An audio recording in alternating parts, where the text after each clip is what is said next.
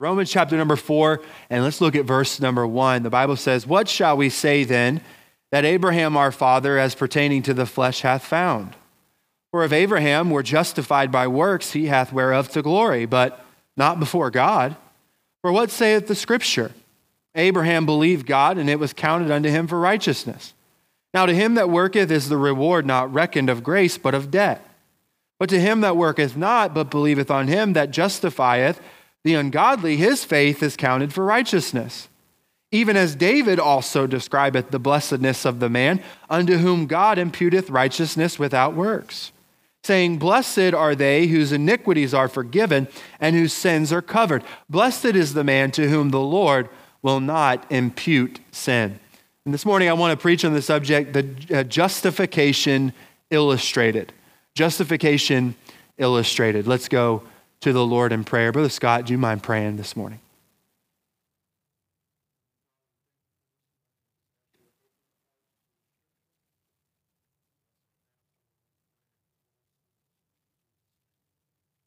Amen. You may be seated.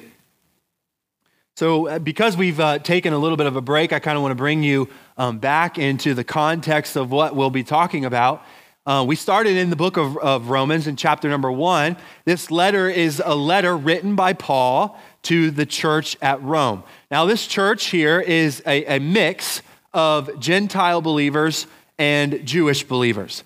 And the Jewish believers are having a hard time accepting the fact that the Gentiles are declared righteous, that they have been justified, because they have not partaken in the outward work of circumcision. And so they have this concept that they are not accepting them. But Paul says very clearly in Romans chapter 1, verse number 16, that the gospel is the power unto salvation to everyone who believeth. Amen? The Jews and the Gentiles. And everyone who believes, the gospel is what's the power of salvation. Then he gets into really just the depravity of man. And from the really the end of chapter number 1 all through the middle of chapter number 3, he talks about the unrighteousness of mankind. That no one seeks after God, right? That we are just wicked and in our sin. And he goes on to talk about that. But toward the end of chapter number 3, Paul concludes chapter number 3 in verse number 28. Look at it. Therefore, we conclude that a man is justified by faith without the deeds of the law. And so he concludes that mankind, Gentile or Jew, is justified before God only by faith, right? Not the deeds of the law. And Paul, because he states this, he anticipates these Jewish believers to buck at that conclusion, right? He anticipates them not liking the conclusion that he has drawn. And therefore, Paul gives the example of what Scripture says about two legends, if you will, Abraham and David, and how their righteous standing before God, how it came about. I mean, Abraham was the father of many nations, right? They knew who he was. David was probably the greatest Israelite king. And so Paul, being led by the Holy Spirit, makes really a genius move when writing chapter number 4.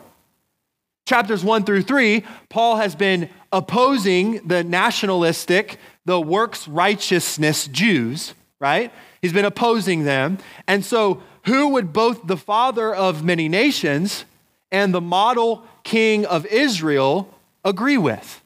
And that's really the question of chapter number 4. And Paul shows us that when it comes to justification, there is nothing to boast about.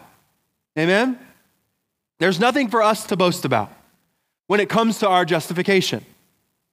And he says in verse number 1, look at it again. What shall we say then that Abraham our father, as pertaining to the flesh, hath found? For if Abraham were justified by works, he hath whereof to glory, but not before God. So the first possibility in Paul's argument is that Abraham was justified by works. He says that here in verse number 2. If Abraham was justified by works.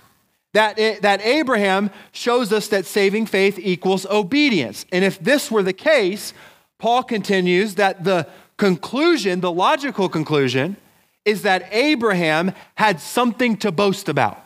If it was because of his works, then Abraham would have something to boast about. Are you with me? Right? But he says in verse number 2, he hath whereof to glory. So if saving faith equals obedience, then we who are saved would be able to boast before God and before others if it was based on our obedience. Because we would be the reason for justification in our lives, being declared righteous before God. But at this point, Paul says, hold on, right? Hold on to that conclusion. Just wait a minute, because even Abraham could not boast before God. Look at verse number 2. He says at the end, he would have to glory, but not before God. He says he can't boast before God. And so what Paul is doing is he's painting a picture of Abraham standing before God and boasting about what he did, telling God all of the good things that he had done and how he obeyed. And Paul is saying, hey, it doesn't work that way. Justification doesn't work that way. We have nothing to boast in before God. Paul says in this argument that Scripture proves that in fact Abraham had nothing to boast about. Look at verse number 3. For what saith the Scripture, right? He says, okay, let's look at what the Scripture says. This is what you think. Let's look at the Scripture. Abraham believed God, and what? His belief was counted unto him for righteousness. You see, this verse introduces us to an extremely important word all throughout chapter number 4. And you'll see this as we go through the weeks in chapter number 4. It's a very important Greek word, and it's logisdomai, and it's used several times throughout the whole chapter. And it's translated in different words in chapter number 4. It's translated as counted in verses 3 and 5. It's translated as reckoned in verse number 4. And it's translated as imputeth or imputed in verses 6 and 8. But that's all the same word. It's all the same Greek word. It's translated in those different words. And this is an accounting term. It's an accounting term. It means to credit or count as. You see, to credit something is to confer a status that was not there before. To credit something is to confer a status that was not there before. Okay, that's the whole meaning of that word. And in verse number 3, Paul, quoting from Genesis 15:6, which let me read that. Genesis 15:6 says this, and he believed, who's he speaking of? Abraham, right? And he, Abraham, believed in the Lord, and he counted it to him for righteousness. And so what Genesis 15 verse number 6 says is that Abraham's faith was counted unto him for righteousness. And so what does that mean? What does that statement mean? It's not merely that faith results in righteousness. Okay, that's not what he's saying here. It is true that if we believe that God exists, right, and we believe that he deserves our obedience and he deserves our worship, then out of that will flow righteous living. Amen? Would you agree with me on that? Out of that truth would flow righteous living as a Christian, as a believer. But that's not what he's talking about here. And it's understand here, it isn't that Abraham's faith was in itself a form of righteousness. It's not that Abraham's faith was deserving of God's favor and his blessing. No, none of us are deserving of his grace, right? It's not that his faith was deserving of it. No, it's something so much more. It is faith counted for righteousness means that God treated Abraham as though he was living a righteous life. His faith was not righteousness, but God counted it as if it were. Isn't that amazing?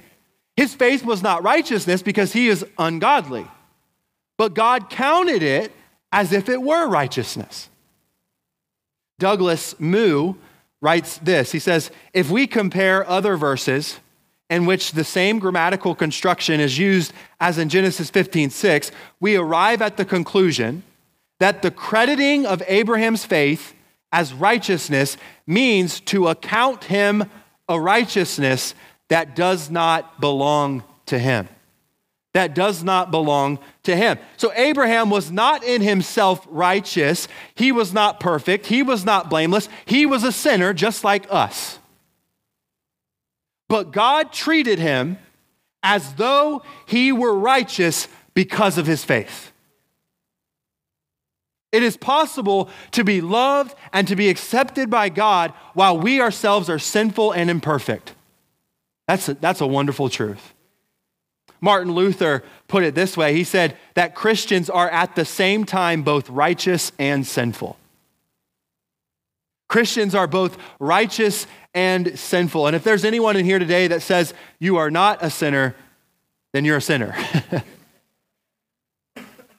The proof of the interpretation of this truth can be seen in Romans 4 and verse number 5. In the incredible statement that God is a God who justifies the ungodly. He justifies the ungodly. Look at verse number 5. But to him that worketh not, but believeth on him that justifieth the righteous. Is that what you see? Help me out. Is that what you see in the Bible? No, the ungodly. He justifieth the ungodly. And so we find here that the truth is that when you receive your credited righteousness, you are still ungodly. The Bible doesn't say that he justifies the righteous. He justifies the ungodly. He justifies the sinner. Justification and the credit and credited righteousness are the same thing. You see, to be justified is to receive credited righteousness. Martin Luther called this passive righteousness. It's what theologians call imputed righteousness. You've heard that term before. Imputed righteousness. And look what Paul explains in verse number 4. He says, now to him that worketh is the reward not reckoned of grace, but of debt. What's he saying here? He's saying that our righteousness is an either or, right? Either our righteousness is merited by our works or it's credited without them. And when someone is given money, it's either as a result of work, right? Wages, or it has nothing to do with your work, a gift, right? It's either a payment or it's a gift, a debt or a gift. Wages are not credited, right? Wages are not given freely. Why? Because you worked for it. You're indebted to your wages, to your payment, right? But understand that if salvation is not a gift, then God is indebted to save us, just as your employer is indeed indebted to pay you. And that, of course, goes against the entire Bible, right? Our salvation is given freely. Our justification is given freely. In Genesis 15:6, it was given to Abraham freely as a gift. And understand what Paul is trying to show these Jews is that in our justification, we have nothing to boast of. Amen?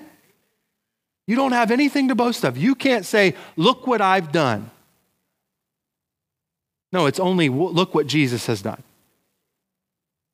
And Paul's making it very clear that this thing of justification that he's talking about is we cannot boast in.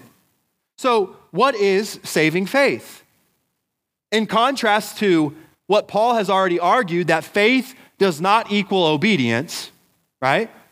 Paul gives us the formula that saving faith equals trust in God's saving provision. Saving faith is trusting in God's saving provision.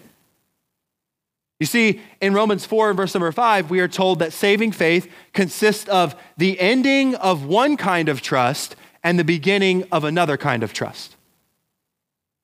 Right? First, we find that a saved person does not work to be saved. All right, I'm glad you're with me this morning. A saved person does not work to be saved. Look at verse number 5, and the very beginning of it.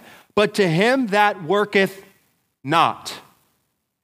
To him that worketh not. This does not mean that a saved person disregards works or a saved person disregards the law, because Paul said in in chapter 3 and verse number 31. Look what he said. Do we then make void the law through faith? God forbid. Yea, we establish it. Therefore, what he is saying here in verse number 5 is that it means that the saved person no longer trusts in obedience as a way to be saved.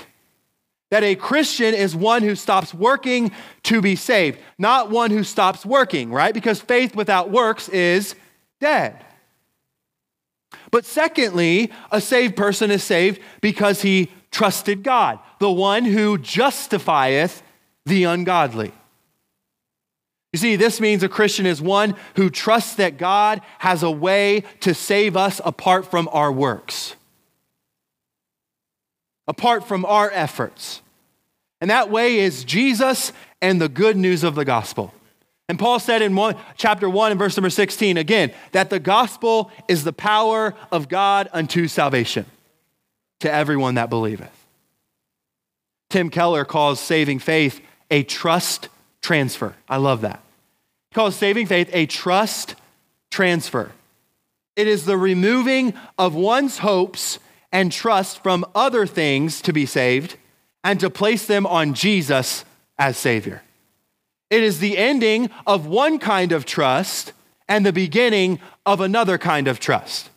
You see, verse number 5 concludes by saying that if we stop trusting in ourselves as justifiers and we start trusting God as justifier, then the result is what? Credited righteousness. It's justification.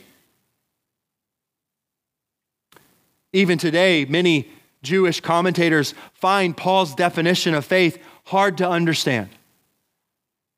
As I was studying, one of the Jewish commentators, Hans Joachim Scopes, writes this: faith becomes a zealous obedience in the matter of fulfilling the law. Paul's position of absolute opposition between faith on the one hand and the law on the other has always been unintelligible to the Jewish thinker. They still struggle with it. They still struggle with that truth that Paul is trying to get out. But Paul says that justification has always been by faith. All the way back to Genesis chapter 15, verse number 6. Justification has always been by faith. You see, Abraham trusted God. And that, because of his belief in God, it counted unto him as righteousness. You see, Abraham wasn't saved by simply believing in God. Verse number 3 reminds us that Abraham believed God, but he's also the man of verse number 5, who believeth on him who justifieth the ungodly. And so saving faith is not believing that God is there, right? There's a lot of people that believe that God is there. Saving faith is believing God when he promises a way of salvation by grace. You see, you can have a lot of strong faith that God exists. Right? You can even think that he deserves your obedience and that he's holy and that he is loving. You can even believe that the Bible is God's holy word. You can show great reverence for God, and all the while you can be seeking to be your own savior and your own justifier by trusting in your own performance. In religion, in moralism, right? In parenting, in fill in the blank. Your own performance. And so to say saving faith is a trust transfer is to see where your trust is. It's to remove your hopes and your trust from those things and to place them on God as Savior. For example, if I were to ask you, if you were to die today, God forbid, but if you were to die today and you stand before God and he looked at you and he asked the question, why should I let you into my heaven? What would your answer be? If the answer is number 1, because I have tried my best to be a good Christian, then you are giving a salvation by works answer. If your answer is number 2, because I believe in God and I try to do his will, then you are giving a salvation by faith plus works answer. If your answer is number 3, because I believe in God with all my heart, then you are giving a salvation by faith as a work answer. And in each answer, the person is religious, but is not someone who worketh not to be justified. You understand what I'm saying? As verse number 5, but to him that worketh not. That is the individual who is saved, who stops trying to work. And these answers, all of these answers, all three of them, miss the wonderful gospel. And what is the wonderful gospel? That Jesus paid it all. All to him I owe. Right? The gospel is that when he cried, "It is finished," that is exactly what he meant. You have to make a complete trust transfer off of yourself and your performance and your ability and place it on the truth of the gospel of Jesus Christ. What saving faith makes all the difference in the world. You see, if faith equals obedience, you're placing your faith in yourself and in your own abilities. And you know what that leads to? That leads to boasting. That leads to pride. That leads to disappointment when you fail. But if faith equals trust in God's promises to save, the gospel, then you are placing your faith in God and in his ability to justify. And you know what that does? That brings about humility. That brings confidence. That brings about what we find here. We'll later see what Abraham discovered. And so listen, saving faith is not trusting in Jesus plus. Saving faith is completely transferring your trust on Jesus, period. And I hope you agree with me this morning. Paul continues with the example of David's righteous standing before God. So not only does Paul say, okay, listen, you don't agree. He anticipates this drawn conclusion that he draws in the end of chapter number 3. He anticipates the Jews to buck at it, right? To go against it. And so he says, hey, well, let me tell you about Abraham. But then he says, let me also tell you about David, the greatest Israelite king. And in verses 6 through 8, Paul essentially says, David, you know what? He says the same thing. Look at verse number 6. The Bible says, even as David also describeth the blessedness of the man unto whom God imputeth righteousness without works. Amen? He imputeth righteousness without works. You see, David had many reasons to boast in himself, don't you think? He's a mighty warrior, right? Solomon has killed his thousands, but David has killed his tens of thousands, right? He was a mighty warrior. He had a lot to boast in. He was a king. He had grown his nation's borders. He brought peace to the nation of Israel. He established Jerusalem as his capital. He did all of those things. Yet David had many reasons to be crushed by his sinfulness. He was an adulterer. Through conspiracy, he became a murderer. And this strong, sinful man, he says he describes the blessedness of the man as being one whom God imputeth righteousness without works. He goes on to say, in verses 7 and 8, saying, blessed are they whose iniquities are forgiven and whose sins are covered. Blessed is the man to whom the Lord will not impute sin. And what Paul is doing here is he's quoting Psalm chapter 32, verses 1 and 2. The Bible says this, blessed is he whose transgression is forgiven, whose sin is covered. Blessed is the man unto whom the Lord imputeth not iniquity. Notice that David does not say, blessed are those who do not sin. David doesn't say those who through obedience avoid sin. He acknowledges that he is a sinner, doesn't he? And yet he knows that he is still blessed. Why? Because the Lord will never count. He will never impute his sin against him. That's incredible, church. He knew that even though he was a sinner, that God, because of his faith, in God because of his belief in God that the Lord would never count his sin against him. You see, it's very important to know this, because being in a state of credited righteousness means that your sin is not counted against you. Though you still sin, though there is consequences for your sin, it cannot condemn you. Amen? It does not affect your status before God. Why? Because he sees you as his son. And knowing the blessing of credited righteousness is the only way to be free to view yourself truly. Why? Because without it, we will either ignore the truth that God is righteous and that he will only accept the righteous life. That's no way to live. Or we will be crushed by that truth. We will ignore or we will excuse our sin. And Paul says, God forbid that we do that. But if we have a saving faith, we can be real about ourselves. We can be real about our flaws, about our failings, about our sin. And you know what? We can then pick ourselves up. We can pick each other up when we fail. Why? Because we know that the blessing of being sinners whose sins are not counted against us. Sinners who are righteous because of Jesus.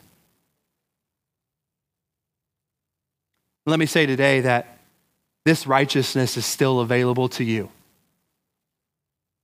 This righteousness that Paul speaks of is still available to you this morning. And God is ready to impute or credit the righteousness of his son, Jesus Christ, onto your account. You just have to make a trust transfer, right? Stop trusting in these things and place your trust in Christ. Because you have to stop trusting in yourself and place your trust in Jesus to be your Savior from sin. And so let me ask you this morning, if you were to die today, God forbid, and you stood before God and he asked you the question, why should I let you into my heaven? What would your answer be? Would it be an answer that has to do with something that you could boast in? Or is it an answer of grace? Also, after looking at these verses, how would you define saving faith? Would it be obedience or a trust transfer? I love how Pastor Josh explained faith a couple weeks ago. He said, faith is knowledge, assent, and trust. It's understanding, it's agreement that your understanding is true, and then it is resting on that truth. Resting on an object. That's faith. You see, we have to come to a point in our lives where we not only believe in a God, but we trust in God who justifieth the ungodly. To credit our account with the righteousness of Jesus Christ, we have to stop trusting in ourselves to be saved and solely trust in Jesus and his righteousness to save us. Paul's making it very clear to these Jewish believers. He says, listen, you have nothing that you can boast in. Not the outward works that you Jews do, nothing. Because your justification is only through the blood of Jesus Christ. That covers all sin. Let me say today, church, let's be thankful for what we've heard this morning. That there's nothing that we can boast in when it comes to our justification, right? Because we are only justified by our faith in the wonderful gospel of Jesus Christ and what he's done for us. That is what saving faith is. It's a trust transfer. Removing all the trust on yourself and your own ability and your own performance and placing all of your trust on Jesus and the wonderful gospel of his death, burial, and resurrection. Let's take what we've heard today and be encouraged by that, knowing that, hey, we have been given the righteousness of Christ. And no matter if we do sin, because we're going to sin, we're going to mess up, don't beat yourself up about it. Get back up because God sees you as righteous. and start living for him because of what Jesus has done for you.